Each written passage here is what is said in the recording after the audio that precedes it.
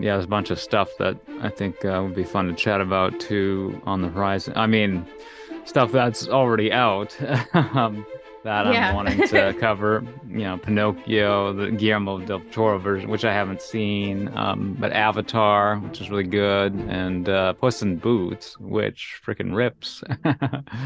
Yeah, I Um, saw that Puss in Boots actually has like a better rating right now than Avatar 2. And I was like, I saw a meme. It was like, ah, yeah, you nice. waited 10 years for a sequel just to get beat by Puss in Boots. So, Yeah, I don't know what the box office has been for Puss in Boots, but I hope it's doing well because it deserves to be. It's been the first Shrek spinoff since goodness knows when. When was yeah, they did fourth Shrek? during COVID, they had like an interactive Puss in Boots thing on Okay. Netflix. But before that, I don't know. Was it the last Puss in Boots movie? Shrek Forever After was 2010. Oh yeah, yeah, and the last Puss Yeah, in Boots 2011. was 2011. Wow, wow, that's crazy. Yeah, they're like we're just gonna take a hiatus on Shrek and just do Puss in Boots, the breakout Nice. star apparently of Shrek. I Yeah, never saw it. Like I don't know that I've seen the 2011 film, honestly, but that yeah. is an odd choice. I mean, it's not an odd choice because Puss in Boots is like a fun character, but it's interesting that that's like the one that they're like we're gonna run with this one. I haven't seen the original Puss in Boots since 2011 when it came out, but I definitely saw it in theaters, so I barely remember it. So I'm like, I Um, think I might have seen it, yeah, maybe. I'm not sure. It was a I long don't time know. ago. I'm sure I've seen recaps of it in on YouTube or in podcasts. I'll have to check it out now that I gotta get hyped for more Shrek, huh? Yeah, especially if they come Uh, out with a new Shrek. I'm just like, I just really hope those pictures I saw are not like how they're gonna do the animation style. It's just I my it's sort of a different style, this new Puss in Boots. So you haven't seen it, right? The new Puss? Mm-mm, not yet. No. Mm-mm. Yeah. Well, hopefully cover that soon, if not next. But yeah, we'll have to hear what the rest of the cast is up to after today. I was talking to Alex yesterday, and she sounded like she tried to see Strange World. She hadn't yet, but I don't think she made it in time, so she's been kind of off the slack today. Um, Yeah, so she was having Disney Plus difficulties, so yeah, technical difficulties. We'll venture into the unknown, into the wild blue yonder. Yeah, once more into the breach. In this first recording of 2023, I think I technically released the Andor episode in 2022 as well, on like I think New Year's Eve or something. But yeah. it was, I think it was still, the clock had yet, or the calendar had yet to turn. Um, the page had yet to turn. How many random obnoxious idioms can I throw out in one episode? Oh, I mean, I'm here for it. I'm here for it. Yeah, it was New Year's Eve. I went and checked for you. Oh, thank you. Yeah. You're the live producer who does all the research and fact checking as we go along, which I love. Yeah, I'm always, believe me, my husband hates it because I do it while we watch movies and shows. And I'm like, I know that voice. I have to know who does it. And then I'm like, researching. I'm like, oh, I need to see like their filmography. What have else have they been in? And he's like, can you just watch the movie? And I'm like, absolutely not. I have to do this right now. Exactly. Yeah. It was a very helpful article in the Disney 23 this year publication for D23 that I just crammed before hopping on the Zoom. So I'm all caught up on my behind the scenes Strange World trivia. So yeah, I'll intro the show, this being the Thodcast, conversations about animation. I'm Philip Elke, and today I'm joined by Bridget from Georgia. Thanks for joining me here in Minnesota, Bridget, via the wonders of the internet. How are you doing in 2023? Oh, good. It's been like ridiculously warm. So apparently we're already in spring in Georgia. Hmm. Yeah, just trying to start the new year not chaotic if I can help it. Exactly. Well, it's been nice here. It's currently above 20, so that's always a plus. Above 20. It was 70. It was 70 here today. Like it was really Nice. cold in the morning. And then by like 11, I was like, why am I sweating? So Yeah. Well, it's been a wild winter of weather. Were you affected by any of was it Superstorm Elliott that swept the nation?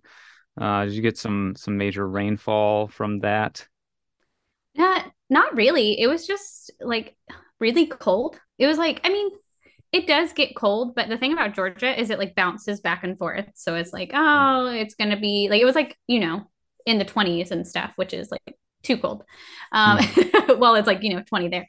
And then it'll like, yeah, I've worn shorts on Christmas. So yeah, it was Oh, just like sure. cold. Yeah, it's ridiculous. It was like cold. We didn't get any snow, but we drove up to Virginia the day after Oh, Christmas, and wow. that's where my husband's from. And so it was like they had like snow and they still had ice on the ground. It was kind of Mhm. crazy because I'm like, yeah, it's cold. And it actually wasn't like any colder there, but they had snow and all kinds of fun stuff that we did not have. Like I think they had a tree like fall, not a whole tree, but a branch fall through their new roof on their screened-in porch too. They were like, dang Oh, it. oof.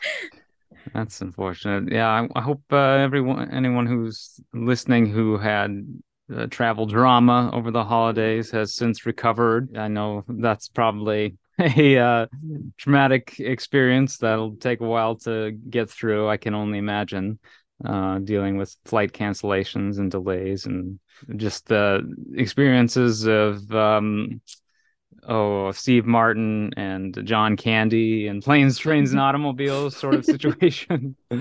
Movie which I recently saw for the first time, and yeah, it totally encapsulates like the worst case scenario of holiday travels gone wrong. Uh, yeah, the incredible write-up here, and I never do this, but like reading verbatim from a publication, doing this, here log line for the film we're covering, Strange World, the 61st animated feature from Walt Disney Animation Studios, helmed by Oscar-winning director Don Hall from Big Hero 6, Raya and the Last Dragon. The film boasts a voice cast led by Jake Gyllenhaal as Searcher Clade, a farmer who finds himself thrust into an expedition into the unknown. Dennis Quaid as Jaeger Clade, Searcher's larger-than-life explorer father. Gabrielle Union as Meridian Clade, a pilot, natural leader, and Searcher's wife and partner in all things. Jabuki Young White as Ethan Clade, Searcher, and Meridian's 16-year-old son who longs for adventure beyond his family's farm while also navigating a school crush. And Lucy Liu's as Callisto Maul, the leader of the exploration party and the head of the land of Avalonia, a lush and fantastical valley surrounded by mountains so steep that no explorer who has tried to climb out has ever returned. So there, a little pre-roll a la 1930s pulp cinema. uh, all right. What do you think of Strange World, Bridget? So I thought it was really cute. It I'm a bit bummed that they did not do like better marketing for this movie because I feel like more people would have gone and seen it. Because honestly, Mhm. like until you guys brought it up and like, oh yeah, we would like Jody was like, oh, I saw it. And I was like, what is this? I had not heard of this. And so I actually watched it today. And yeah, it was just really cute. Like I liked the story, I liked the animation. Like I'm very much like I really like animation styles. Like I know for a while they were like live action everything, but it's really nice to like get back to like an actual animated movie, which I did see that they were still under Bob. Is it Chapek? Is that how you say his name? Chapek? I always heard Chapek? Chapek. Chapek. Okay. Yeah, I don't know. So they were still under him when they were doing the movie and like releasing it and stuff. And Hmm. so I looked it up because I was like, why? Because they actually like apparently it bombed at the box office. and Yeah. they lost like 150 billion dollars. It's insane how Yeah. much money they lost. I thought And it maybe was, just like, yeah, around 100 million when you factor in all the marketing and production. But yeah, yeah, they said nearly about 150 million, and I was like, really ooh, not 150. good. Okay. Wow. Yeah, yeah, it's not good. But now it's the number one movie on Disney Plus. Now that it's Okay. streaming, Yeah. so it's like it beat out some of the other one. Like, so I think Avatar one was number three, and like Encanto was number two, and then like Home Alone and Home Alone two were four and five, and that was at the end of the year. So yeah, so apparently like now that it's on Disney Plus, it's doing great. And I was like, so obviously either one, it's too expensive to go to movies. That is one. That is That's one true. with everything else being expensive. Like maybe people aren't going to the movies. But two, I just don't think that they did good marketing for this because it was a really good movie. Like I really liked it. Like I thought it had a good story all around. Yeah, I just liked it. I don't know. Yeah, very pleasant, very watchable. Also, yeah, I mean, it felt short. It didn't f feel like it lagged much at all. I was kind of surprised seeing it in theaters, and then I watched it again today. It just kind of wraps up real nicely. And it looks great. It's just visually is super fun, and I kind of wish I had seen it in 3D. I do enjoy a 3D film here and there, but it's been a while since I've seen a movie in 3D in theaters. But hoping I can maybe catch Avatar: Way of Water one of these days. I've seen it once, just standard format, but yeah, 2D. That article I was citing, by the way, shout out to Allison Stateman in the Disney 23 magazine. A World of Difference is the name of the article, right? Detailing the production and synopsizing the film. Um, yeah, directed by Don Hall from Big Hero 6 and Raya and the Last Dragon. Qui Nguyen was also a screenwriter and co-director coming on from Raya as well. He's also worked in like Marvel, I think, and in theater. Producer Roy Conley from Big Hero 6 and Tangled, etc. This movie opens with a new Walt Disney Studio logo, which was cool. Did you remember that much? I did. I like noticed it briefly, but I was Yeah, also multitasking, which is I'll a bet. problem of mine. I was multitasking and I was watching it with my 3-year-old. So, Yeah, if you've you know, only seen it you, once, it does. I was sure to pause it this second time and kind of scrub through, and because there are a few different Easter eggs, very very prominently in the background behind the castle when it finally settles on the main shot of the castle. It's you see Pride Rock in the background to the right and the Matterhorn to the left, and then there are the lanterns from Tangled, the floating lanterns that are sitting in the river that runs underneath the castle. So those were at least three Easter eggs that I counted from the new logo variant for the Disney company 100-year celebration that they're celebrating this year in 2023. I was trying to see if I could find it. I was trying to see if I could find it so I could look at it. List of Easter eggs. I did check briefly. Oh yeah, or just a video of the new logo.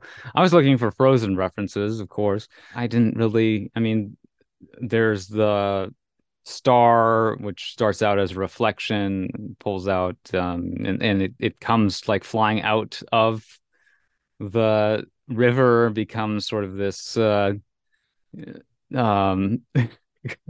little reticle thing that casts magic all over the castle and transforms it from like a more kind of metallic monochrome castle to the Cinderella castle from Magic Kingdom in Florida. That's essentially what they've fully patterned this new logo design after. And then you get a nice, real up close look of the castle. Except the camera zooms around it.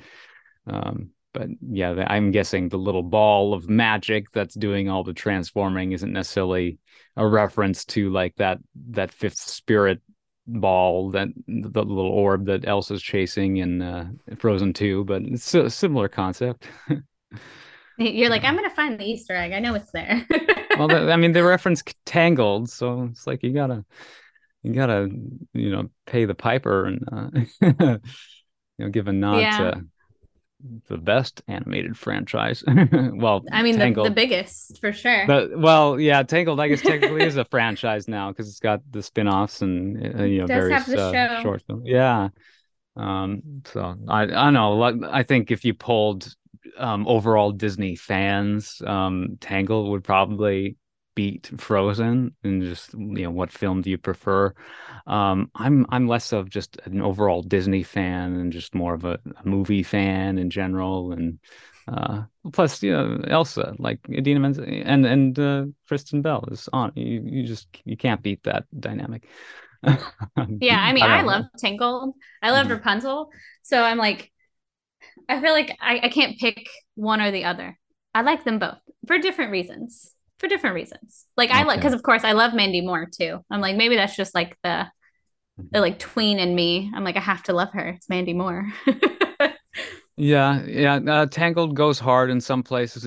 It's also a bit, I don't know, I think more childish, more schmaltzy in other areas that I think Frozen, just is a better balance for me in my taste. Like I don't like a lot of juvenile like nonsense that shows up in a lot of animated movies for kids, but you expect it to be there because it's ostensibly for kids. But Pixar, for example, does a tremendous job of transcending any of that. And has humor that is all, four quadrants, delightful for kids while also entertaining and elevating, directed at adults. And then, things like Hayao Miyazaki, these masterworks of animated art, also appealing to kids as well as adults. And then I'm excited for a new film coming up from Makoto Shinkai, who did Weathering with You and Hmm. Your Name. He's got a new movie coming out in April, April 14th, I think. I have it marked down on the calendar. A new movie called Suzume. It's been out in Japan. I haven't heard that much about it. I just want to go in as cold as possible. But whenever I'll that, have to remember that because yeah, we love yeah, those movies and we love Hayao Miyazaki, yeah. which is funny. There's actually I'm gonna remember this for Hmm. later. There is a tie-in to Miyazaki in this movie. Okay. Yeah. There is. I read about it. Yeah, directly. What is But yeah, that? I I love just so we those. don't forget about it. I want to Okay. hear. So when they were doing the animation, Corey Loftus helped do Oh some of yeah. the animation. And because when they did the movie, they started doing Strange World, however long that took. I didn't see anything that said like what year it started. But did you find? 2016, I think was the inception of it. Yeah. So they had to stop to do Raya and then pick it back up. So apparently, in that time frame, Corey Loftus was working on it, left Disney, came back, and worked on it again. So he kind of just picked back up. But the Venture ship is actually inspired by Hayao Miyazaki and like the different kind of airships he had in his films. Yeah. And apparently, Hall said that it was like reminiscent of Castle in the Sky, like some of the airships that they have in that movie. Um, and that's apparently his favorite film. So I was like, oh, interesting, because we love them. We love those movies. We actually just watched Your Name recently. Oh, We tried good. to watch Weathering with You, but we could only find it subbed, and Hmm. I don't have that kind of lifestyle to watch it only subbed. I'm like, I need a dub. So once I find a dub version, we'll watch it. Yeah, yeah, great dub. I think I've only seen Your Name subbed. But Okay, they they they have find Your good Name. people. Yeah. Yeah, HBO Max has Your Name dubbed. Okay, I should watch that. And Yeah. they have all Studio Ghibli on HBO Max as well. Oh, sweet. Yeah, we Yeah. just rewatched Princess Mononoke. So That's my husband's all-time favorite movie. So I have like a corner for Princess Mononoke in my house. Yeah, Weathering with You is up there for me.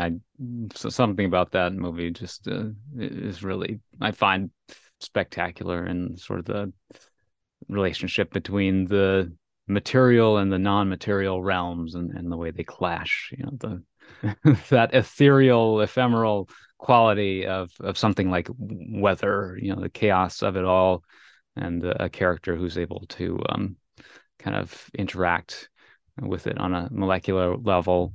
And then also like the creatures that there's something super resonant to me about, like, yeah, the life forms that exist within this mysterious space. Sort of like in Strange World, Yeah. it's very similar concepts. Well, and then also, have you ever seen the movie Inner Space, or I'm heard not of it? It's I'm late not 80s. sure. It's relevant. I'm gonna look it up so I can see if I have, because there's some Yeah. movies that I forget the name and then I'm like, oh, I do know that. Also, 1987. yeah, Inner Space. I think it's also one word. But that stars Dennis Quaid as this pilot of a submarine, basically, that goes inside of a person's body, Martin Short's body. There's also The Fantastic Voyage, which is reminiscence, like traveling through a body. Yeah. Spoiler alert for A Strange World. We'll kind of touch on, try to make this conversation a bit brief, not go hugely in depth on some major spoiler stuff. I don't know. I don't know. It's a very conventional story. I think the most value you'll derive from it is largely in like the visuals and just sort of some of the traditional story beats that you expect from this kind of personal tale. And the characters are so charming that the performances really ground the film in what is otherwise a very wacky premise. So I Yeah, and that's appreciated what that. yeah, and that's kind of what I liked. Like I liked how it like had this message about like, the environment and like Hmm. treating the environment well, or then you like, you won't have it. But also like it wasn't like so blatant, like this is about environment and saving the environment, but it's like Yeah. kind of like woven in with this like family dynamic where it's like he like feels like he has to live up to his dad, and then in turn that becomes like what his son is doing, because it's like this, it's like a generational curse you have to break. It's like you don't have to be what Yeah. I want you to be. Don't live vicariously through your children. So yeah, I thought it was just like it was a good story. And like what you said earlier, it didn't like run too long. Like there wasn't any part that I was like, they could have done without this, or like they didn't need to include this. It was just like, short and sweet and to the point. I was like, yeah, everything makes sense to be in the movie. Hmm. Yeah, there's a little newsreel in the beginning. It's kind of laid the groundwork for this strange world, literally the Avalonia world that nobody seems to know anything outside of. So that made me ask all kinds of questions. What is this? And I don't know. You find out some answers, but it still leaves a lot of questions. And it's supposed to be like a pulp novel from the early 20th century, or something like Jules Verne, Journey to the Center of the Earth. I feel like it has maybe a bit more literary substance to it, but then that had all sorts of copycats throughout the following decades. And I mean, the directors cite Steven Spielberg, and Arthur Conan Doyle's The Lost World, 1912 novel. There's a painter, I think by the name of Frederick Church, that they cited. I was going to look up the work there. Yeah, they're very fantastical. Frederick Edwin Church, or very like Thomas Kinkade, very light, he's the painter of light. Yeah, a lot of cool color lighting, landscapes, almost larger than life, although technically still grounded within, like I'm seeing some landscapes of hills and greenery, but like incredible cloudscapes as well, and skies and sunsets. So yeah, that definitely matches up with the color palette that we get from this film. But yeah, and that's something they like wanted to make. They wanted the like upper world, I guess you can call it, and the inner Mhm. world Yeah, to be different colors. yeah. So it was like I read an article and it was saying that when they were in the inner world, there was like no browns. They didn't want any brown or blue or like green. They wanted Mhm. everything to be like really vibrant, Okay. which I thought was like a good like contrast between the up and the inside, I guess is a good way to Yeah, explain it. did they explain like the light source on the interior world? How or in the Mm-mm. interior world? Like yeah, why was it so vibrant, so bright? I guess there's just a lot of there's a general power source that's coursing through everything because everything's alive down there. So it makes sense, but I just don't really remember seeing. Yeah, I didn't say anything about a light source, but because they were basically like, because it is a strange world, they were like, we wanted it to be as weird as possible. We wanted it to be unique and different and not like, not reminiscent of like any other movie that like Disney has done. They're like, we want it to be weird. And they apparently they even had like very lax rules. So they would tell the animators, like, do whatever you want.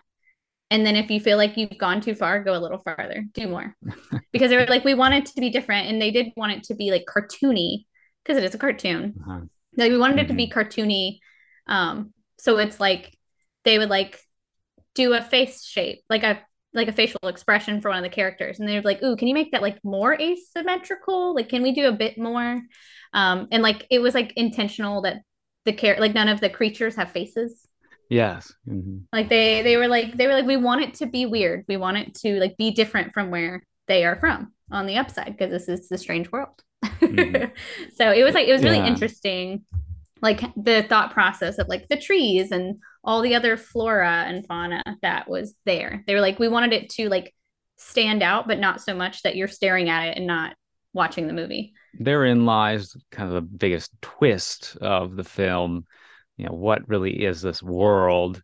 And I mean, is it really even a twist? It's pretty obvious. And um, I mean, hopefully people listening have seen it, but I'll just say we're on the inside of a creature, and you do see like its eyeball at one point, and so I mean, and there are like obvious references to various internal organs like lungs or and blood vessels, the vascular system. It's blood vessels containing red blood cells.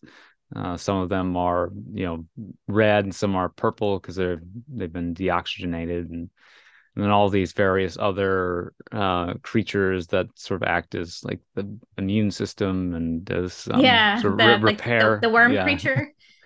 So yeah, it was funny because like I didn't even, and maybe because I was like, I don't know, maybe because I was like multitasking at the same time, but like yeah, in my brain, it never like crossed my mind that they were like in something, which it makes sense. But I was like, they saw the eye, and I was like, what, what is happening? I was like, okay, it's moving. Okay, so this is like, okay, they're not like on some island. They're on. I mean, they are, but they're not.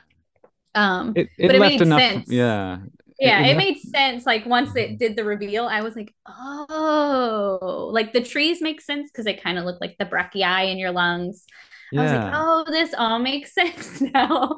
I was like, I went back, like the anatomy was lost on me the majority of the movie until they revealed. So I should watch it again, honestly, and like be able to Mhm. fully pay attention. Because yeah, I was shook.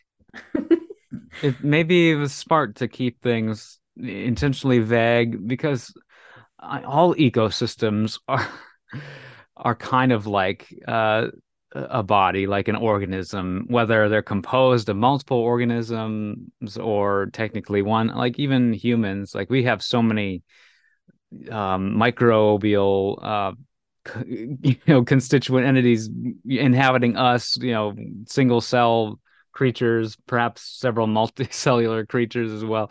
There were little things in this that looked like little tardigrades, call back to our Wendell and Wild episode, those little things that lifted the ship through the like the gastrointestinal tract.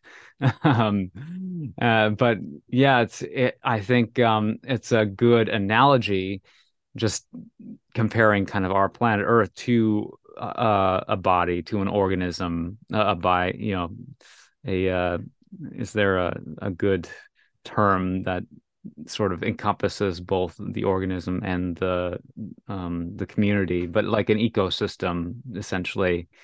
So yeah, a strong ecological message that's warranted for a film like this that is just exploring all things biology, from botany. You have Searcher Clade, who leaves being an explorer to become a farmer, and is a incredible pioneer in his field as a result, and celebrated across Avalonia. He discovers this electric plant, completely, giving their society a facelift by supplying the technology to be able to, build these airships and things like that. But yeah, But yeah, I and love. that's like, Yeah. oh, go ahead. No, go ahead. Well, one of my favorite jokes, probably my favorite moment in the film, is how Searcher kind of casually just mentions that there are statues of both he and Jaeger in the town square of their nation's capital, and the one of the son, Searcher, is larger. Yeah. Yeah. When I like But how the dad was like, "Why did you get a statue?" yeah, because he discovered the energy source that powers their entire civilization. But also, like, there's a thing about people who live to see statues erected of them, and how that can be kind of an awkward thing. Walt Disney never ever wanted a statue of him to exist anywhere on Disney property. But in the 90s, they unveiled the partner statue because they felt, enough time had passed, and it was a good way of honoring his legacy. And I agree. Yeah, well, that's like, I want to say, like, I would. So I was reading, and honestly, like, there's not a villain in this movie. Yeah, There's yeah. not a traditional villain, and apparently they did that intentionally, because they wanted it more to be like an emotional antagonist versus like a legit villain. But I mean, I get it. But when uh they lock them all in the closet because they're like, we need that electricity. And I was like, I don't know, man. They were kind of villains for a second. Like It's like those there's a people were kind mutiny. of the villains. Yeah, they were kind of villains for a second. But I did like that it wasn't like, oh, there's this big bad that they have to fight. It was just like, nope, it's a movie where they got to do things and no one's technically bad. Because then that's why I was like, it makes sense. That's why they're not villains, because it's like, oh, we want to keep electricity because we need it. Um, It's but then, of yeah, course, the environmental message is that they didn't all along. it's the fight or the rage against the status quo, that is often the most difficult battle of all. But this movie, as much as it is basically a sermon, and it did start off with a premise of like, yeah, let's give some nice positive messages about the environment. It's done so in a very uplifting way. It's they go out of their way to not be preachy. I've heard Disney creators. I don't know if it was Don Hall, or maybe his associate Chris Williams, who I think co-directed Big Hero 6 with him. Um, Said like that. We don't make message movies is basically what he said on a stage that I saw live. Um, and it's like, well, do you? You know? Yeah, a little bit, just a smidge. But that's what I liked about it. It was like, because I know that there's some people who don't like that, I guess. And so I was like, it's nice because like the people who I guess have problems with them being like preachier, like they could watch it and just disregard the environmental message. But yeah, like I liked when the son, like when Ethan was like, he was like, oh yeah, he's like, I don't think we should kill the creatures. And he's like, oh, we're farmers. Like, just a little pesticide. And he was like, nah, I don't think I'm gonna be a part of this. I don't want to do that. I'm out. I was like, okay, good for you, Ethan. Good for you. Yeah, and Ethan had befriended. Yeah, I've always been too much of a silly, hard-edged boy. Like when it comes to hunting animals is fun. Shooting gun. If I need to kill something in order to get that thrill of the hunt, then I'll do whatever whatever. But yeah, the that's not exactly how not Searcher, Ethan is presented. He's not he wants to be an explorer. He is adventurous and daring, but he does also, he makes this friendship with one of the biological entities that inhabit the interior world, and realizes that there might be something more going on than just this assault on their power supply. Yeah, the idea of like, do we totally upend our civilization in order to save this other life form that lives down here in the beneath the earth? It's a good thing they did, but a lot of times I think it's cool how the film doesn't like use the cop out of, well, now that they do that, like that gave them access to an even better power supply. It wasn't as corrupting as the one they were Yeah. using before. No, I mean, they do have to go back to the surface and kind of figure things out from scratch. But they made the right Yeah. decision because their whole civilization would have, either the power source, this Pando, would have killed the host, and the Pando would have evaporated, probably, eventually, and or the host would sink below the ocean, and That's what I was thinking. yeah, Because I was so. like, okay, like if they decide, like, oh no, we need the electricity, we're gonna Mhm. like keep killing the stuff inside. And I'm like, I don't know, man. If that thing that you're on dies, Yeah, then you guys are probably also gonna die, which makes sense. That's the environmental message. If the thing you're on dies, yeah, you're probably gonna be SOL. yeah. But To how, put how do it we know? How do nicely. we how do we know when we've killed the Earth though? Because the Earth doesn't have a heart like this thing did, I don't or know, does man. or does it? Have you seen the weather? No, It's but like like the there's physical, yeah. what is the metaphorical equivalent of this creature's heart stopping? That, yeah, I guess maybe certain weather patterns just The totally, ice caps yeah, yeah, melting. maybe, yeah. Hmm. That's the heart. They're melting. The polar bears have nowhere to go. Maybe the oh, what is it? The magnetic field completely switches, and I don't know. Yeah. I don't know. We collide with the sun. Who knows? Something crazy. Hopefully, we don't have to. Well, that so I will say I was reading an article and they said that that's something they were kind of in woven in with the family thing. It's kind of like what kind of ancestor will we be? Like what kind of life lessons are you leaving? What kind of world are you leaving for, generations to come? And it's kind of like the same question, one for the environment and one for the people that you're related to. Which I was like, yeah, I liked that they like were able to merge those Mm. two concepts together so nicely. Cause I was like, oh yeah, like it like one didn't overwhelm the other.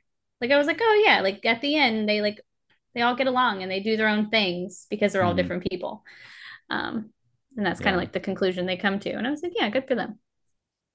Yeah, yeah, you're talking about the sort of heel turn briefly to this movie not having any direct antagonists, and yeah, that doesn't last for very long. There's just kind of similar comparisons with films like Treasure Planet and Atlantis, both adventure stories, pulp adventures, and both, I think, have scenes involving a mutiny, although the Yeah. one in Strange World is far less severe than either of those. This movie is a lot more cartoony than I would say either of those. It's maybe a little more oriented towards little kids, but yeah, and that's maybe the whole environmental message. I know people seem to have a weird thing about that, and I don't know. There are people who are like sort of, flat Earth mentality when it comes to engaging with environmental messages. They just almost, want to deny that humans have any involvement in what's going on. I mean, I don't know. I feel like we have an involvement, whether the environment were, fantastic, we'd still have an involvement because we live on this planet. So we ought to treat it, with respect, no matter what. Yeah. Yeah, the climate is great, whether it sucks, Yeah. it shouldn't matter. So Well, yeah, and I think it's yeah, like all the way around. Like, just treat everything nice. Like, treat yeah, animals nice and treat trees nice and just be nice. yeah. Just be nice. Be nice to the planet, okay? Be nice to all the things on the planet. Let's not exploit. Let's learn to, coexist like that great bumper sticker. Like Yes. no, I I still mean, see those all the time. one of the most obnoxious things you could ever lay eyes on. But at its heart, it has sort of a point. War is hell. We can't be, treating ourselves like we're foreign, what was the word, contaminants. you Yeah, know like we're all the same. We're all the same. You don't gotta fight about it. Just hug everybody, okay? Just be happy. oh, It'd all be the so hippy dippy. easy. Yeah, it'd be Well, so easy. yeah, I mean, I had a lot of aggression, I think, and I think that gets pent up, over I don't know, years of maybe not resolving emotion, and learning how to conceal, don't feel. And that especially gets manifested around the holidays, being with family. Of course, this movie deals with strife among family members. Um, and so like that's going to come out in various ways that are sort of aggressive and not conducive to warm hugs. um so so what do we do with that aggression? What's a healthy and even not necessarily channeling it in ways that aren't aggressive, like I think it's still okay to do things that are, technically violent, or like have a lot of output entropy associated with them if we have to do them therapeutically. But like exercise, I think that's a great solution. I don't know. Just spitballing here is not I perhaps the mean, best. have you heard of rage rooms? Yeah, what's that? They open one here. Yeah. But it's basically you pay Hmm. to go into a room and smash things with like a Okay. sledgehammer or a bat or whatever you want to smash things with. You can, and I think that you can even like pay, like I think it's like included. There's like different packages, but you can like have like a TV included Hmm. or something big that you can smash. And yeah, it's just Okay. somewhere you can go to, get out some rage. Sometimes you just gotta like be physical. Just don't do it at people. Just do it in a rage room and break like a mirror or something. Yeah. Well, there's like a really innovative solution employed by the National Health Service in the UK. It's a nationally funded health system that they have over there. So it's not, there's not as much money, say, being thrown around as there is in a more profit-driven system like in the US. So they have to be a little creative with people seeking treatment for certain issues, and a lot of like mental health stuff. They'll prescribe exercise, and it just like so many of the problems just evaporate once people start getting on an exercise routine. I shout out to Dax Shepard's show, Armchair Expert, for that little factoid. He pop psychology is kind of the whole premise of that show. And I know I was referencing that show leading up to this episode. Gabrielle Union was on his show recently too. She was talking about like incidents, just like a sexual assault in her life, and she's very hyper vigilant. Everything she does, has been rehearsed in her head multiple times. I feel like I'm the same way, but for me, it's essentially prevented me from functioning as an adult much of the time. But Well, I didn't know about her that she was like such a big proponent of like therapy, okay, which I found interesting. Because I did listen to that episode, and it was like really interesting. Like her and Dax Shepard both were like, "Yeah, therapy, yeah, it is awesome. You should go." And I was like, yeah, "Yeah, sometimes you just need to talk it out." Like, and I yeah. think that's like a Talking, lot of what happens is that people don't talk about it. They conceal, they don't feel, and so then yeah. it explodes out of them. Whereas, you go and talk about it and you're like, okay, I can kind of like work through these things versus just holding it in and thinking about it for a while.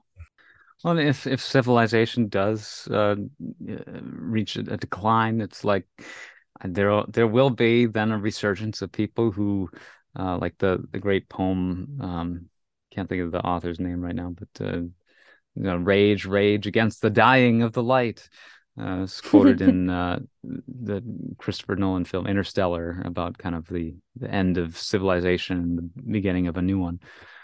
Yeah. That's what I was trying to figure out about this movie is that so in the at the end you see like I guess the earth, I'm assuming it's earth. So I was curious and I couldn't find answers on if this is before us or after us Yeah, it's a because I didn't fun see any land masses on that earth. fun thing to speculate. So I was intrigued. Yeah, yeah. Do not go gentle into that. Good night by Dylan Thomas. But anyways, continue. Oh no, I was just I was Yeah. intrigued by that at the end because it's like they still farm, but now it's different, and like they still have airships, but they're ran by like wind power, and I assume that they probably also have solar power, and they have candles and whatnot, but they got power from like wind and things, which makes sense. Those are things that are more environmentally friendly Hmm. typically. Um, Yeah. But of course, but it's yeah, a so very sort of late Victorian aesthetic. Their society has adopted. yeah. Very steampunk, and yeah, you get the like airship um sort of vehicles from that era as well. So yeah, I guess they're stuck. Yeah, well, that's what they were like. Oh, yeah, and we're gonna have to go back and tell everyone they don't get electricity anymore. Which what I honestly I could see why that they were like, no, we need to do the pesticides because like that would think about telling everyone there's no more internet. Sorry, guys, no more Ugh, internet. The world gosh. would crash. People, I don't know what people would do. I don't know what I would do. Our internet went out for one day, one whole day, and I was like, what do I do with like my kids? They were like trying to watch streaming and I was like, sorry guys, there's nothing. And then my daughter was like, fine, I'll play like a game on my Nintendo. And I was like, okay, that's fine. So she was playing that. Then she goes to my computer and she's like, and she gets on it. And I was like, what are you doing? She's like, oh, I can't Mm. get past this level. I have to search it. And I was like, there's no internet. Mm. There's no internet. And she's like, they're like broken. She doesn't, because I mean, she's 9. So she has had internet her whole life. She doesn't understand the struggle that we went through at the beginning of our lives. Oh, So it's like I so was, funny. yeah, It's so funny to see it because they're like, I mean, even in school, they use, like, she does more typing than yeah. she does writing. And so it's pretty wild. It's pretty funny that it's like, they're like confused. There's no internet. What do I do now? I mean, I was such a screen fiend throughout my life that I could not countenance the notion of living in another era where there was no, um, you know, television on demand, computers, availability of screens. Like, what do you do for entertainment, especially prior to even like the widespread availability of like books and reading and things like that? But obviously, I was just, been molded by my surroundings then as I have been now. So, it's kind of a Yeah. silly speculation to even to venture. But there's also the not retro future steampunk civilization that is just clearly meant to sort of exist within its own little pulp. That it closes on that final panel of like a comic book from the 1930s. Yeah. 25 cents, Strange World from I think that there's even a subtitle that it shows Going Inside or something like that. So it seemed like a strange world. Oh, I don't know. It didn't say Adventures from the Inner World or something like that, did it? That would have the word world twice. Seems kind of awkward. But it seemed like a reference, like a direct reference to Inner Space. Also starring Dennis Quaid, of course. And I haven't seen it. I haven't seen Fantastic Voyage. These I've seen Magic School Bus, of course, plenty of times, but Oh yeah. We are a Magic School Bus household. We watch that a lot. It's really funny to see how they've like revamped it, but it still like has the same it has the same pull, even with Kate McKinnon. Because she is not Miss Frizzle. She okay. is like Miss Frizzle's like niece. And Miss Frizzle makes like she always makes a cameo at the end of each Hmm. episode. Um Okay. so Well, so I'm glad that they didn't try to like just straight up replace her because I'd be yeah, like, good no. good casting. Yeah. Um, I don't see. I was trying to find it. I don't see. I can't mhm. find like at least not one with more words on it. It's just like, oh, Yeah. strange word. I'm hearing a bit of percussion with you on the keyboard. I wonder if your computer's flush to the surface or It is. it It's on is. the same thing that my microphone is on. Well, yeah, yeah, you're using the onboard mic on your laptop. So, No, no, no. I have a oh, mic. you have a separate mic. Okay, because I'm hearing Yeah, it. it's just on my desk. Okay, yeah, yeah, I'm hearing some occasional It's these. drumming. Oh, oh, It's my nice, very nice, nails. very It's my nice. nails. Because I was Wow. trying to do it quietly, but I was like, you could Yeah, probably still no, hear it because I need like a stand for my mic so it's not on my desk. But yeah. alas, I put that on my list of things I should probably get. Sorry, I'm yeah, not trying to bother you. Just for listening purposes, you know, um, it is perhaps I don't know how loud it is to the listener, but no, boring tech stuff. Anyways, it's been Yeah, very fun. I'm surprised you could I hear it because I was like, oh, I was trying to be quiet, but yeah, it's my fingertips. That's the no, it's problem. They're tapping. yeah.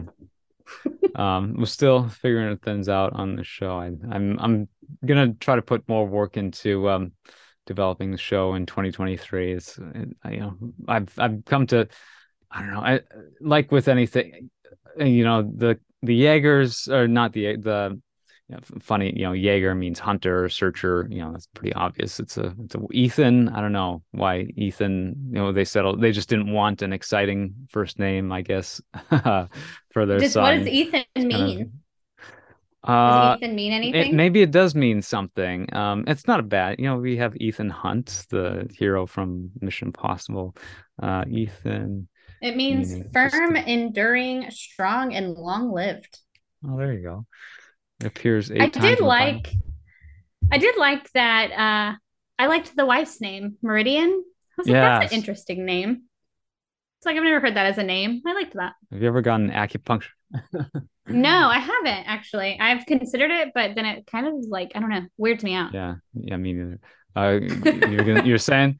Oh, I Uh, was just saying, like, I when he at the beginning of the movie, when he was saying his son's name, I was like, is his kid's name Searcher? yeah, Searcher? yeah. Interesting. But yeah, I was like, okay, Jaeger and Searcher. Weird. I thought it was an interesting choice for his name to be Searcher.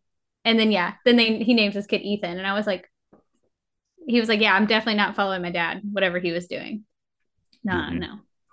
But I did think it was funny that their last name is Clade and Dennis Quaid was in the Oh, movie. right. Yeah. I was like, that's a very like close name. I wonder if they already had that in their back pocket. They, yeah, they had, the directors and producer had specific actors in mind for some of the main characters. Jabuki Young White, I do believe, auditioned for the role of Ethan, um, and Yeah, he, did you listen to the Disney uh, Presents thing that he said? uh, yeah, yeah, that podcast, yeah, yeah, that was kind of an awkward moment in the interview where, Yeah. yeah, Jabuki Young White and and Dennis Quaid were together during the interview, and the interviewer asked about the audition process, and Quaid is just Just straight they're just up, like, you auditioned. "What audition?" Yeah. Yeah, Well, it's like yeah, Timothy Chalamet like hasn't auditioned for anything in like 7 years, and I'm like, yeah. what? They're like, no, they write movies for Timothy Chalamet. He does not audition. But yeah, I thought that part was funny. He was just like, oh, you auditioned? Weird. Yeah, pretty funny. They still do that? Yeah. So yeah, Jabuki it was in Big Hero 6, the series, or no, Baymax. He was probably in that after he had been cast on the other Disney project, Strange World. I'm guessing Baymax was maybe a more recent thing for him. Well, yeah, Um, I of course I looked up how old he was after I listened to the podcast because yeah, I did it in like order. I like because when I clean or do anything that I cannot be multitasking, I listen to podcasts. So I was listening to that while I was driving, and he was like, "Oh yeah," they were like, "Oh, you need to sound like a teenager," and he was like, "All right, cool, I do," so it works out. hmm But I looked up how old he was, and he's only like he was born 94. I'm yeah. 31. That's Turns 28, 20, 29 28. this year. Yeah, Yeah, 28. 29 this year. I'm had to count backwards because I don't know how old I am. But yeah, Yeah. so he was like 28, and I was like, well, I mean, he was a believable teenager voice, so Oh yeah. yeah, he Very good. fit. Um, Yeah. but I liked how they talked about how I think was it in the podcast they talked about how I think it was Hall, pretty sure it was Hall, how he was a farmer. He was actually like a farmer growing up. Yeah, Don Hall. Yep. Yep. Yeah, he was actually a farmer growing up, and they were like, "That's weird." And he was like, "Yeah, like I have a tie to this movie," and of course, like when you grow up on a farm, Yeah. your family's just like, "Hey, you're gonna continue to farm," and he's like, "Actually, no, I'm gonna go be like an artist and produce things and direct things. Bye." Yeah. Well, yeah, and there's certain, I don't know, professions that seem to be more appealing. And if you can get your foot in through nepotism, then maybe you'd be more inclined to do so than other professions. Farming, is viewed as kind of, what's so special? It's kind of mundane. You're just kind of, doing the same thing over and over again, which is, far from the truth, but it kind of gets that, perception just from the cyclical nature of it. But it's something like entertainment. It's literally you're playing as your career. So that's one of the, avenues people are most primed to list as something that they want to do when they grow up, or a career that is generally appealing to people, and obviously also rife with there's I guess a whole thing in the zeitgeist at the moment. Nepo babies has become like a term. It's just pretty silly, I think, but you know Yeah. Well, that's the Timothy Chalamet thing that I read earlier. They were actually like, yeah, yeah. he comes from famous people and he does an audition because like they get nepotism because of who their parents are. And which granted, I like Timothy Chalamet. I think he is a good actor, but there are some people out Yeah. there that aren't that good that keep being in things because their parents have money, which is here or there. I mean, I'm not fighting them for roles right now, so it's fine. But yeah, like there's a big moment, there's a big movement with like the nepotism. I feel like I see like a couple articles every day from someone else who's like not happy about it. Like Uh, the actor or artist is not happy about being called that. And they were like, oh yeah, but no, like no. they're like, yeah, but your parents were famous. But that's how a lot of careers work, including Yeah. agriculture. Agriculture is actually a very difficult career to get into without, strong connections to the field, because it is a fairly small, like insulated group of people. Like not nearly as many people are farmers now as there used to be, in 50 years, century ago. Yeah. I Like mean, and that's the thing. Like it's usually it stays within the family because like if you grow up doing that, a lot of time, unless you, go off to become a director, you you continue to do those things if that's what you like. But that's what I was like, I was actually talking to Godfrey about that earlier because he was like, oh, well, farming's cool. And I was like, yeah, but like if you are artistic and farming isn't your calling, like, and it's kind of like what the movie is. It's like Jaeger wanted Searcher to be an adventurer, but he's like, I'm not that. I'm not that. I'm like intellectual. I'm a farmer. I do not want to explore. I'm afraid of things. Yeah. And then he in turn does the same thing to his kid. And he's Mhm. like, yeah, like you want to be a farmer, right? And he's like, actually, no, like I want to kind of like adventure and like take care of Mhm. animals. I guess what's like what he does at the end. But Yeah, yeah. um, so it's Legend, like the it kind of dog. like Yeah. falls into, yeah, it's Mhm. like he kind of like in that way. I'm like that's basically what the movie is about. Like if he doesn't want to be a farmer because he'd rather like be artistic or be a scientist or be a baker, like it wouldn't be fair for his family to be like, well, you have to be a farmer. And be like, well, I don't want to be a farmer. Like I like other things. I want to do other stuff. So yeah, I thought it's interesting. But yeah, I would say with farming, especially here, because we have a ton of farms out here and dairy places and stuff. Yeah, down here in the south, there's lots of stuff down here. Lots of Yeah. corn, tons of corn here. And yeah, a lot of times they are like family ran things. Like we have a place called Steed's Dairy that has been in their family for like over 100 years. And Mhm. now like they farm corn and they do have dairy cows, but Mhm. because like, corporations and stuff, there's a lot of farming within companies. Yeah. They don't do as much farming, so they've actually turned it into like a place where kids can come and play during the Okay. fall. Yeah, so That's they always like fun. turned it around. They're like farming's not really a big thing anymore. Like it's not as profitable, so I guess we'll do this instead. Yeah. I mean, yeah, farms can become roadside attractions in themselves, in many ways. Yeah, like it's kind of a fun fixture to have that local, family-owned farm that hosts like a fall festival every year or something like that. There's lots of things like that up where I live too. Um, the let's see, as we wrap up, I guess some things that didn't appeal. I mean, it's pretty straightforward, conventional story. It's nothing. I mean, it did get a B cinema score, which is the lowest since they started collecting those stats on film. They started asking people, it's immediately after they walk out of the screening, what would you grade this film?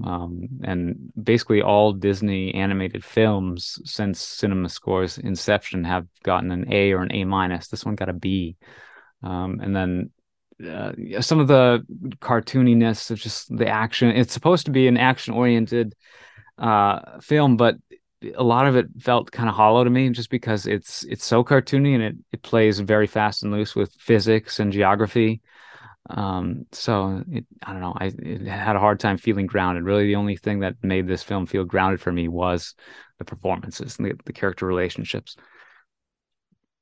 Yeah, and I mean I can see that. Like I don't the thing I like about cartoons is that they are cartoons. And I Hmm. feel like a lot of movies now, they're so obsessed with like being hyper realistic. Yeah. And I don't think that is necessarily, I don't know if that's a good or bad thing. Cause I'm like, yeah, like it's cool to see like a cartoon be hyper Hmm. realistic, but like that's what I mean, that's what they pump out 100 live action movies for. So Yeah. I did like the cartoony aspect. It's kind of like Princess and the Frog. I loved the animation of Princess and the Frog. Like if they do a live action Princess and the Frog, which I'm sure they will eventually, I just don't need it. Like I like the cartoons. I like that it's like cartoony.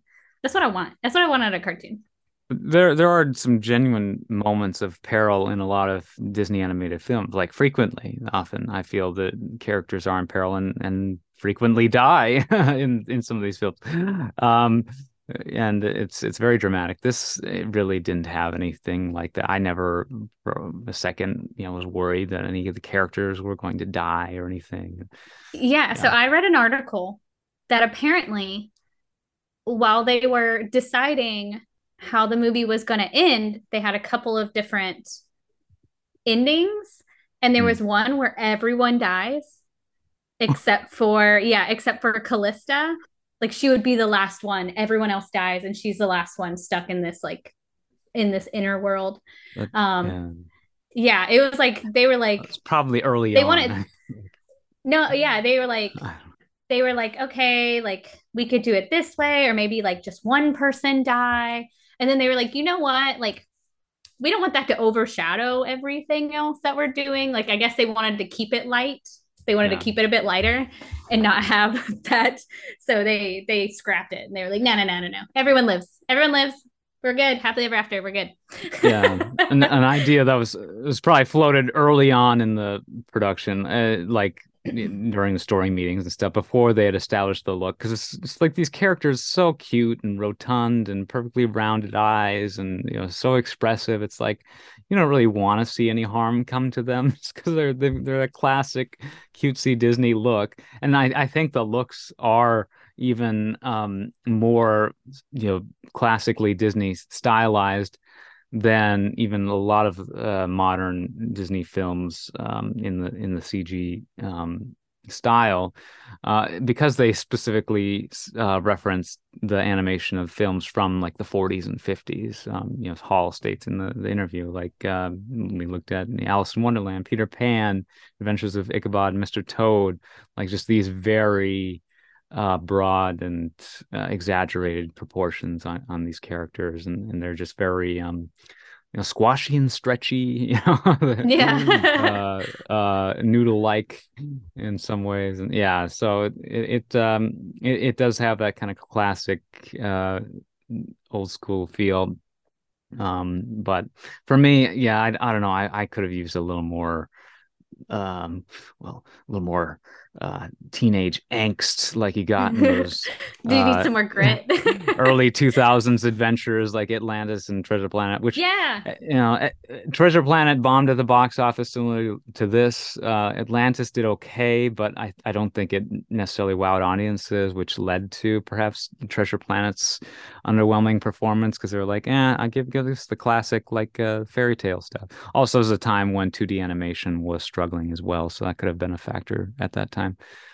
Yeah, and that's what I think that's kind of what happened is like I think it is a bit of that. And then again, I think a lot of it had to do with just the lack of marketing.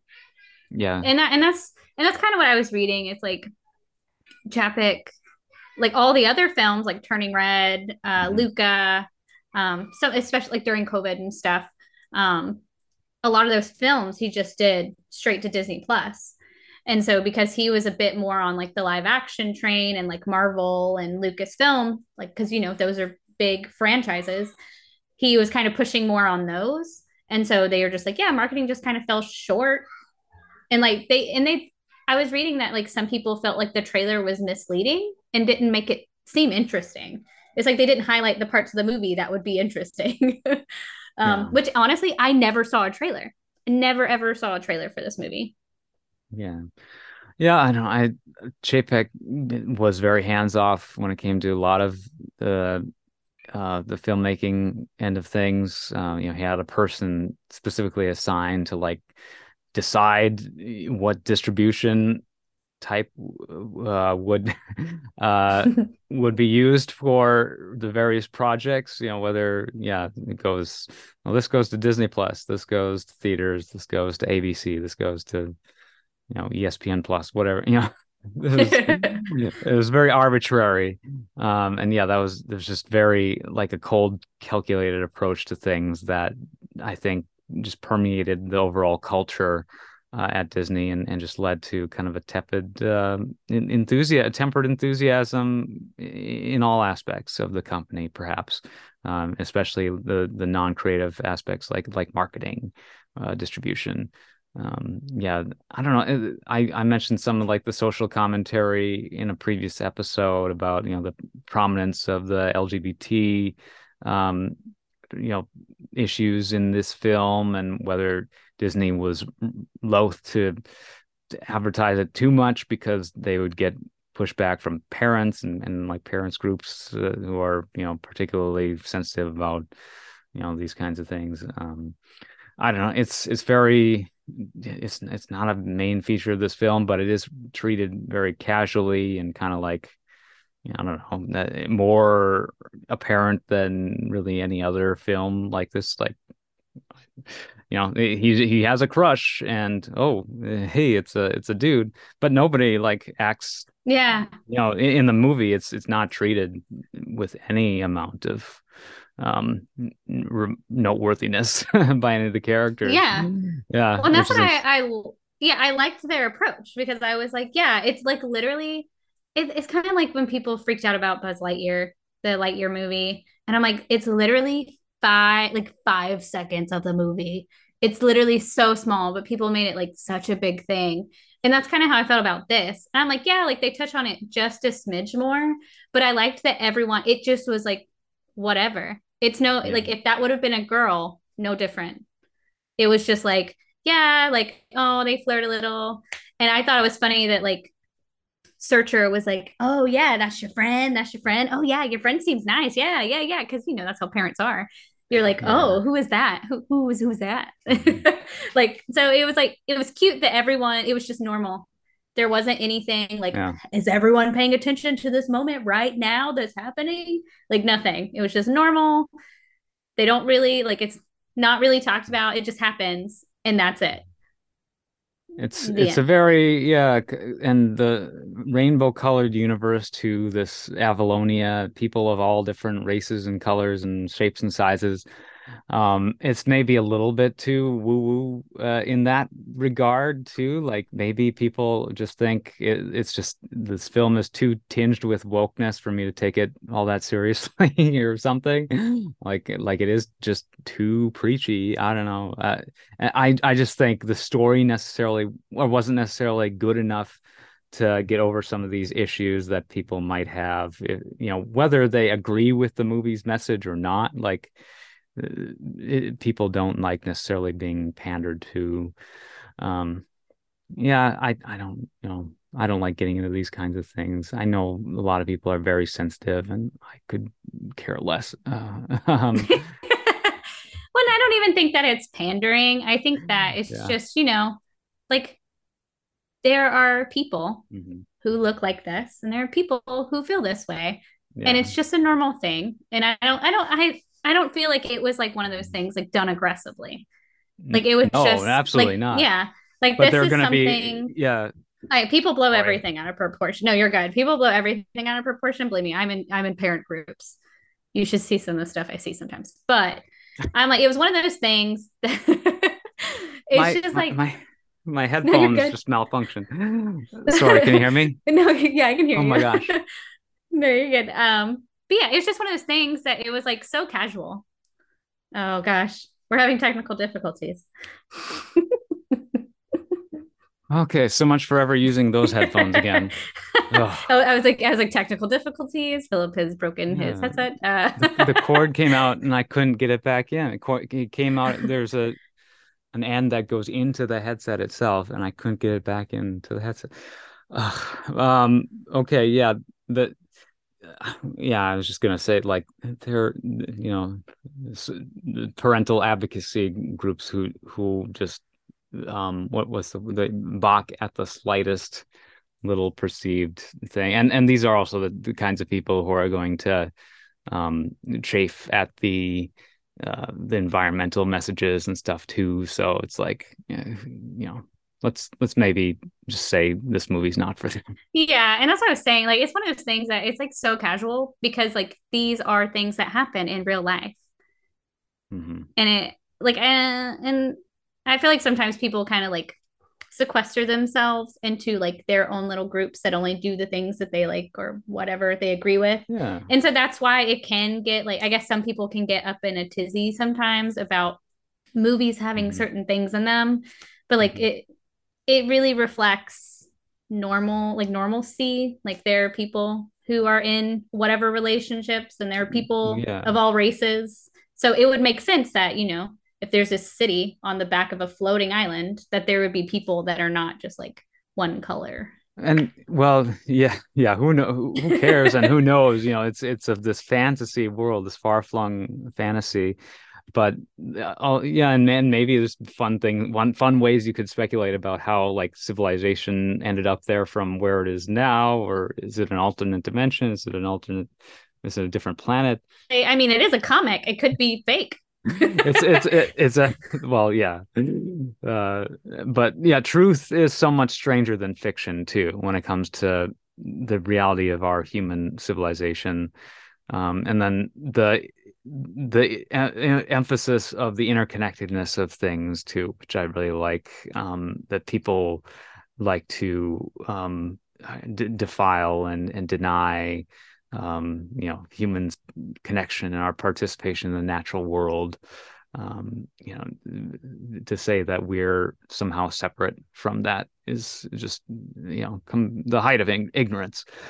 Yeah, stems from a lot of toxic tendencies related to like our inability to express emotions properly and connect to each other. But yeah, now this episode's become incredibly preachy, so um, Just like the movie. No. just like the movie. It's No, I mean, I just you had to touch yeah. on it a little bit because it is in Mhm. there, and there will be Mhm. people who hate it, and there will be people who love it, and I mean, I feel like that's anything these days. But I wonder just how connected is that to the performance of some of these movies, the wokeness tinged uh films like Strange World and Lightyear that fail at the box office. It's, I mean, countless people who like to tout that, you do a certain thing, you go broke. I won't say the actual phrase because it's been I repeated way too many times. don't know, but so I honestly I haven't seen anything about this movie so far.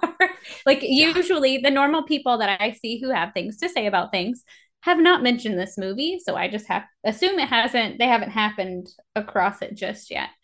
But sometimes people are like picky about some things and not others, so who knows? It'll be interesting to see because they hated the Adams Family, but they've loved other Okay. things, so who knows? So I haven't, and it could be a marketing thing, or maybe they don't have Disney Plus, so they haven't had a chance to watch it. Well, yeah, I shared on our chat. This might be my last point related to this, but I did share like a publication from an advocacy group related to this subject, and it was sort of almost like a sigh of relief that this movie failed because of its messages, and that I wouldn't have had been, to. yeah. I must have missed that. Where was that? I When did. did Did you you send see it? that newsletter that I shared to the group chat? It was a while back, but anyways, it just had to do with you know the some of the progressive stuff that people can't view other than through just a sharply politically divided framework. No, Um, I missed that one. I'll have to like go okay, back and look shoot, for it. shoot, yeah, just from an actual politically minded group. That's all I'll say. Politics it's so fun, and that's what it is. It's pure fun. The most No, fun. it's a game. Speaking of games, I know they announced a release date of the Tron Light Cycle Run roller coaster. Um, Oh, really? yeah, April 4th. April 4th. At Magic Kingdom, correct? Yeah, it is Magic Kingdom, or is it Hollywood Studios? No, I think it's in Tomorrowland, right? In Magic Oh, Kingdom. I don't know. Tron Light Cycle Run, Magic Kingdom, Disney Hmm. World. Yeah, April 4th. So looking forward to that and covering some more Tron. Yeah, I Alex's favorite how movie. many people? Yeah, I'm hoping we can get a Tron resurgence.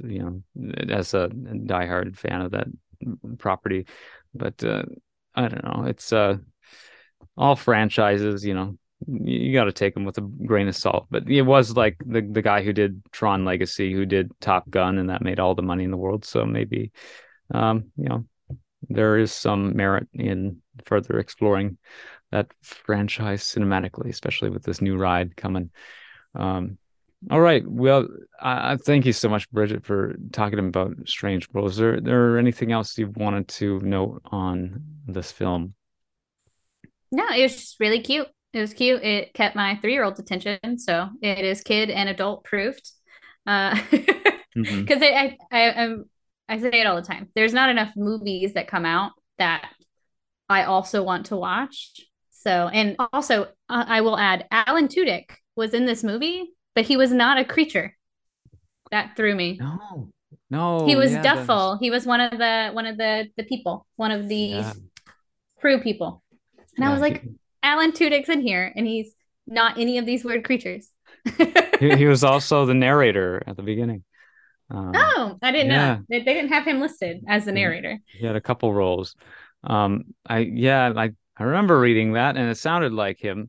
So hopefully, I'm not mistaking that. Yeah, and oh yeah, Alan Tudyk credited as the narrator of Strange World as well. But yeah, he was that crew member of the venture. Yeah, Legend the dog is actually named after the concept of the Disney legend. There was a Disney legend who worked on this film, provided some key creative input. So that's where, and including having a dog character besides the already present sidekick Splat. in Splat. Yeah. Yeah, that was present in some of the earlier drafts. Splat. Uh, how did they get that past Paramount? Didn't they? Do they have to license the term splat from Viacom or Paramount, who owns Nickelodeon, basically? It's a bit of I a don't know. taking Nickelodeon's thunder a little bit, I feel. They're like, hey, as long as you don't put out any merch, we don't care what you do. Well, that guy, Caspian, he's like, I want to merchandise this thing. So definitely a clever little inside joke.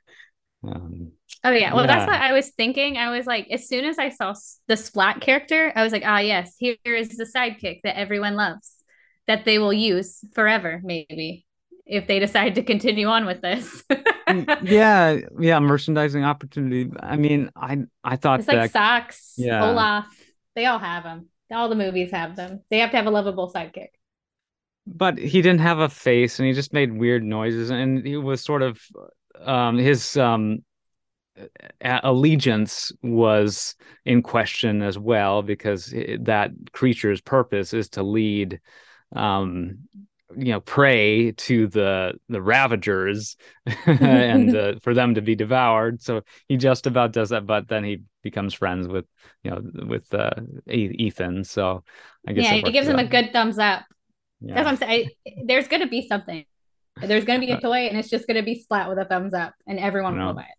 I prefer Morph personally from Treasure Planet. uh I don't know. Treasure Planet is such a good one. I also like Atlantis, but I was like, yeah, yeah. these are the vibes that I'm getting, and I like this. Hmm. Very similar sound effects to Morph as well, coming from that splat. These faceless. I don't know. Would it have benefited the film to give some of these little organelles faces? I don't know. It No, might they have were like, just. we want it. They like, Yeah, we want it weird. We don't want faces. yeah. I'm glad that they stuck with their guns, but it didn't really pay off. But hey, people will have something to look forward to on Disney Plus if they haven't seen this. I guess the opportunity to see it in theaters kind of probably came and went quite quickly. Yeah. Uh, It's the number one movie on Disney. Get on it. that's right. All right. Well, thanks everyone who listened to this, sat through the whole episode. It was very fun, Bridget. Thank you so much. And yeah, can people find you anywhere online? For sure. You can find me on Instagram. It's Bridget, that's Bridget with a T, 5246. Awesome. Find the Thodcast streaming on various podcasting platforms. We're hosted on SoundCloud, and you find us at Thodcast, one word.com, at Thodcast on Twitter and Instagram. Find me at Philip Elke on Twitter and Instagram. Yeah, what a fun time checking out some Disney Animation. Wasn't my favorite film from them in recent years. I mean, I really loved Raya, which was similar creative, basically the same creative team as this one. Um, and that wasn't a musical either. I mean, I love action movies, adventure. It's a genre that needs to be, I guess, in a what's the word I'm looking for? What's Revamped, yeah, revitalized, revitalized, exactly. A rebooted. constant need of, yeah, rejuvenated. Um, and we'll see like this new Indiana Jones movie if they manage to pull that off. Some perhaps promising things there, but um, Oh yeah, that's how they sold it to Win when they were trying to yeah, get them on. They were like, it's like yeah, Indiana Jones mixed with National Lampoon's Vacation, and that's how they sold it. yeah, yeah, crazy. So I don't know, it didn't, yeah, kind of just fizzled, but um.